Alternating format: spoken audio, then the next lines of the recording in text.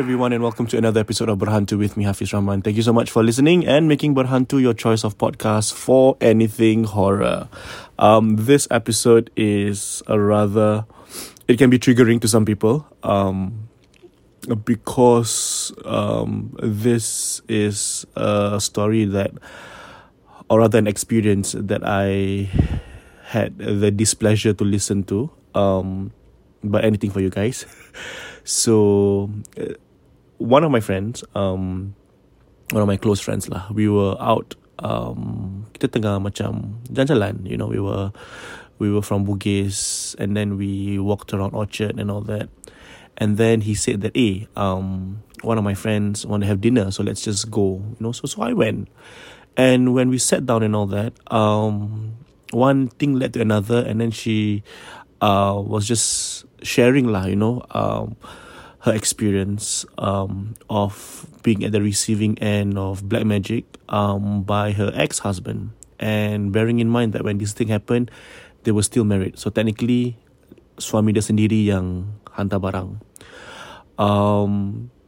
What was supposed to be a dinner of just like maybe 1 hour turned into like a 3-hour affair. So I wanted to share the story, and I sought permission from her to share, and she said she's okay with it, as long as I don't use any names, because she felt that this is a chance for people to actually learn and understand that humans are evil regardless, right? And that even the people closest to you are able to do things to you. So dia cakap, yang cerita ni happened like a few years ago, alright? So this happened in Marsiling, okay? So she said that she is a very fierce woman, opinionated, speaks her mind, right? And that all of her friends were married before her. So she said that she met this guy from a friend. So apparently, kawan dia ni, her ex-husband was a reservist friend of her friend lah, right? And this guy was just asking around like, kau ada perempuan nak kenalkan tak? Like, do you have any girls that you want to introduce me to? And so her friend was like, okay lah, we have this lady lah, maybe you want to get to know her or something like that. And she said that soon after, she actually met the guy, and then they exchanged contacts, and one thing led to another, and before they know it, they were married. Alright, so he said that this guy dia bawa motor, but dia macam rugby player, so he's very tall and very like big size lah, you know. And I think she was attracted to him for whatever reason lah. So they decided to get married, and then they moved immediately. They bought a house in Marsiling. So it's a 5-room flat. But this 5-room flat only 3 bilik. So 1 bilik is a master bedroom, and then 1 bilik is for her to put for the husband to put all the cats. So she said that I am not a cat lover, but because my husband, or rather my ex-husband, was a cat lover, so they had 2 cats. So they put the cats inside the room lah, you know, at night and all that. And then the other one is like just like a study of sorts, like a tempat untuk orang datang yang tidur. And then there's like the balcony and whatever lah, you know. So she said that things were going okay until like 2 years into the marriage. For whatever reason, she said, until now I still cannot find the answer why my ex-husband decided to do that to me. Okay, maybe he was trying to tundukkan aku. Right? Tundukkan means maybe he wants me to be subservient to him. Maybe he wants me to bow down to him, you know, for whatever reason.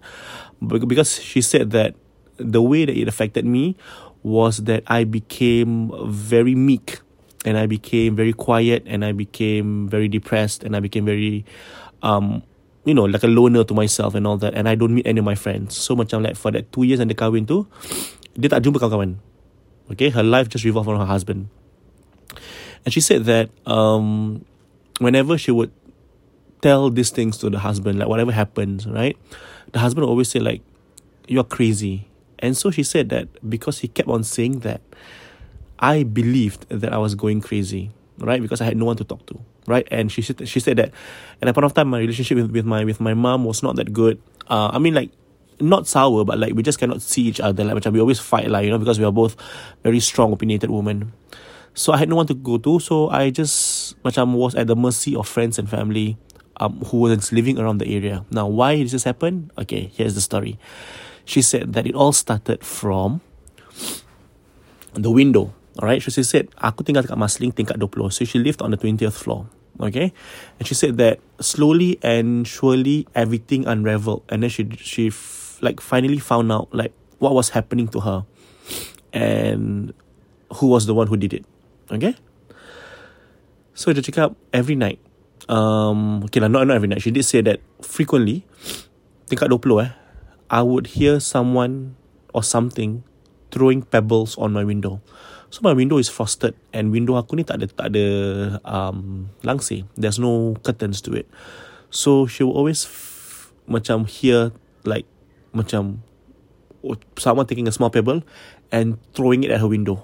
Okay, this was something that she said I experienced. I didn't bother about it. Alright, and then came the noises from the ceiling. So dia cakap every other night I will hear macam budak-budak lari, okay, at the ceiling. She said bila dia lari tu bukan lari macam biasa tau, macam lari macam berkejaran, you know, like as if they are like really running. And so I asked her like, this noise would it happen in your room, or it happens in the living room, or in the kitchen? So she said it doesn't happen anywhere. It only happens in my room. Alright. So she said that the husband is never at home whenever these things happen. So whenever the husband is not at home, she said, but until then, she couldn't piece one to one together, right? She said that it didn't occur to me that these things happen whenever my husband is not at home. So whenever my husband is not home, whenever he comes back home late or whatever, I will always hear this thing.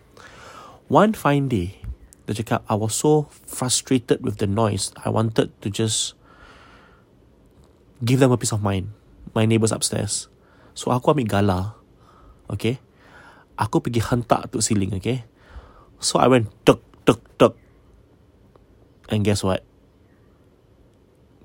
Someone from on top stomped their foot. Tuk. So again she did that. She went, second time she went tuk, and then again tuk.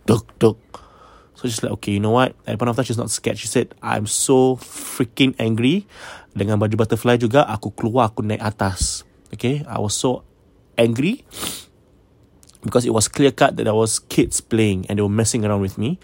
So I went out in my nightgown, and I went up, alright, to the 21st floor, which is the last floor lah of the building. So it's a 21-story flat in Marsiling. You guys figure it out. I'm not gonna say it. So she knocked on the door. When she opened the door, when the person opened the door, it was this, she said it was a Filipino man. And he was very petite and he was very small.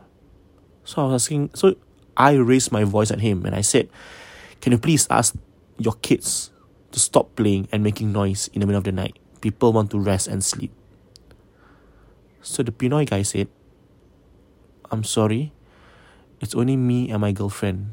And my girlfriend is at work. Turns out the girlfriend is a nurse, also night shift. She said, I'm alone in my house. And it's like, then who was the one playing and stomping the foot on my bedroom ceiling? And he's like, I'm sorry, it's not me. So the guy actually opened the door and asked her to look inside the house. And the guy said, see, there's no one inside the house. And she said, fine, just, I'm sorry, and whatever. So she said, okay, it got creepy, right? Because she's like, okay, fine. Then finally, I made the decision to go out and tak ada orang. Okay, tak apa. Now, she said that during this time also, dalam rumah dia ada lipan, centipede, right? She said, I do not know where the centipede comes from. Sometimes when I'm like switching on the light, it's there at the light switch. Sometimes when I'm watching TV, the thing would just walk in front of me. To make matters worse, she said, because I'm so scared, I have stopped living in that house. To the point where aku pergi kerja, aku balik rumah, aku mandi, aku akan pack baju. Because I want to sleep somewhere else. Because she said something was not right. One night when something, this happened, she said, she's not a fan of cats. So she was sitting down on the sofa watching television. the two cats started meowing at her. Meow, meow, meow, meow, meow. But they were not meowing at her, they were meowing at the space beside her. So literally she said, I can see the cat is not looking at me, the cat is looking at the space beside me, and she just went like meow, meow, like that. So one of the cat started running in and out, in and out, in and out, in and out of the kitchen to the living room, kitchen to the living room. So I got very frustrated. I actually went to the kitchen and I saw like this macam huge, it's a huge praying mantis, macam bentuk. Okay, I don't know what is it called in Malay or in English even, but it's this animal. It's like a stick animal with legs. And she said it is as big as my light. So it's like about my arm's length. And it's just there. So I do not know where it came from. So I called my husband, and he said, "You better come home now, because there's something in at the lights lah." So he said, I remember that night he came in as if nothing. He just took the thing, he broke it into half. Okay, in front of my eyes, he broke it into half, and he flushed it down the toilet. And I'm like, okay, that's it, done, settled. She said that I have gotten so scared of the centipedes because she said in one day dia boleh nampak the centipede like 5-6 kali. Like throughout the whole day, she'll always get centipede feeling, like the centipede will like go all over. To the point where she said, I do not know whether I was going crazy. You know what I would do? Every time during Maghrib, aku akan duduk bersila, aku akan cut the centipedes one by one. So I told her, so because it's over dinner, right? So I looked at her and I'm like, you cut it? And she's like, yeah, I cut it. Because for me, it's like, I want it to die. I want it to die in front of my eyes. I do not want it to creep into my bedroom and all that. So every time before Maghrib, I will sit down, the centipedes, I will collect it and I will cut it. I will cut it into pieces. Sometimes I will cut it into half. Sometimes I will cut it into 3. Sometimes I will cut it into 4. So I'm like, at that point of time, what was going through your head? She said, at that point of time, I just wanted to be better lah. I just wanted to kill the centipedes. That's it. And after that, I know what you're thinking. Like, only someone who's like weird would do that, right? Like, would hurt an animal. And she's like, I'm not the kind of person who would hurt animals at all. But this was something that I did. So things got really bad. So she said, yang recommend ni is ex-husband dia punya adik or makcik or something like that. Asked this ustaz, and the ustaz that came, she said, I knew he was a fake ustaz. He was a fake ustaz because, so he came, he asked me to sit down and letak kaki aku kat depan. Alright? So he brought a stick. Right, he brought a stick and then he put it in between my toe and the other what do you call that, a finger, and he pressed it really hard, right? And then he have the cheek to ask me, sakit? So of course I said, it's painful lah, of course lah, sakit, because you are literally pressing my toe and my other finger, the bone, to that stick that you're inserting in the middle. And then you know what the guy said? The guy said, betul lah ni, maknanya benda tu dah nak keluar. So he said, oh yeah, okay. It means that this thing is coming out. And she's like, huh? Okay. Never mind. She just went on with it. And she said the most fucked up part was, throughout this whole incident, when this ustaz came to the house, so-called ustaz, inverted commas, came to the house, everyone was there, except the husband. Everyone was there and they were taking photo. And she said, I can still remember, they were all laughing at me. They all think it's a joke. So mentally, I do not know whether the family is in. She said I do not know whether the family is in cahoots with him, or they know what was happening, but they laughed at me and they belittled my experience. Okay, even though I told them what was happening. Okay, dia cakap, this ustaz suruh dia tutup mata, asked me to close my eyes, and then he said, okay, now what's going to happen is you are going to see a black box in front of you. And she's like, okay, that black box is the Kaabah.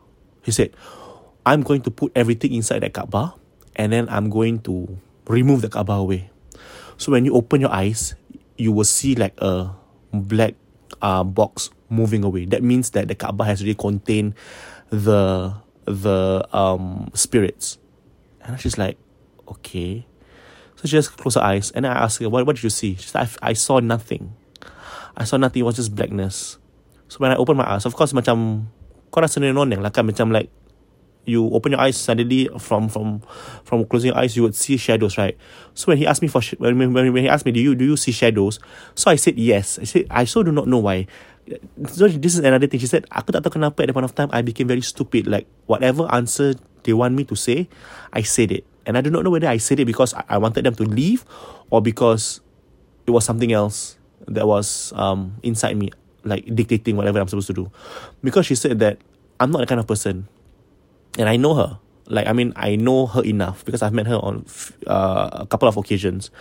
And this lady yang cerita dengan aku ni, orang dia macam quite strong, not meek at all. But she said that at one of time aku macam as if I'm a puppet and they're just taking me for a ride. Okay, so one day she was just, I think she went to event or something like that, a family event, and she was sharing with her aunt.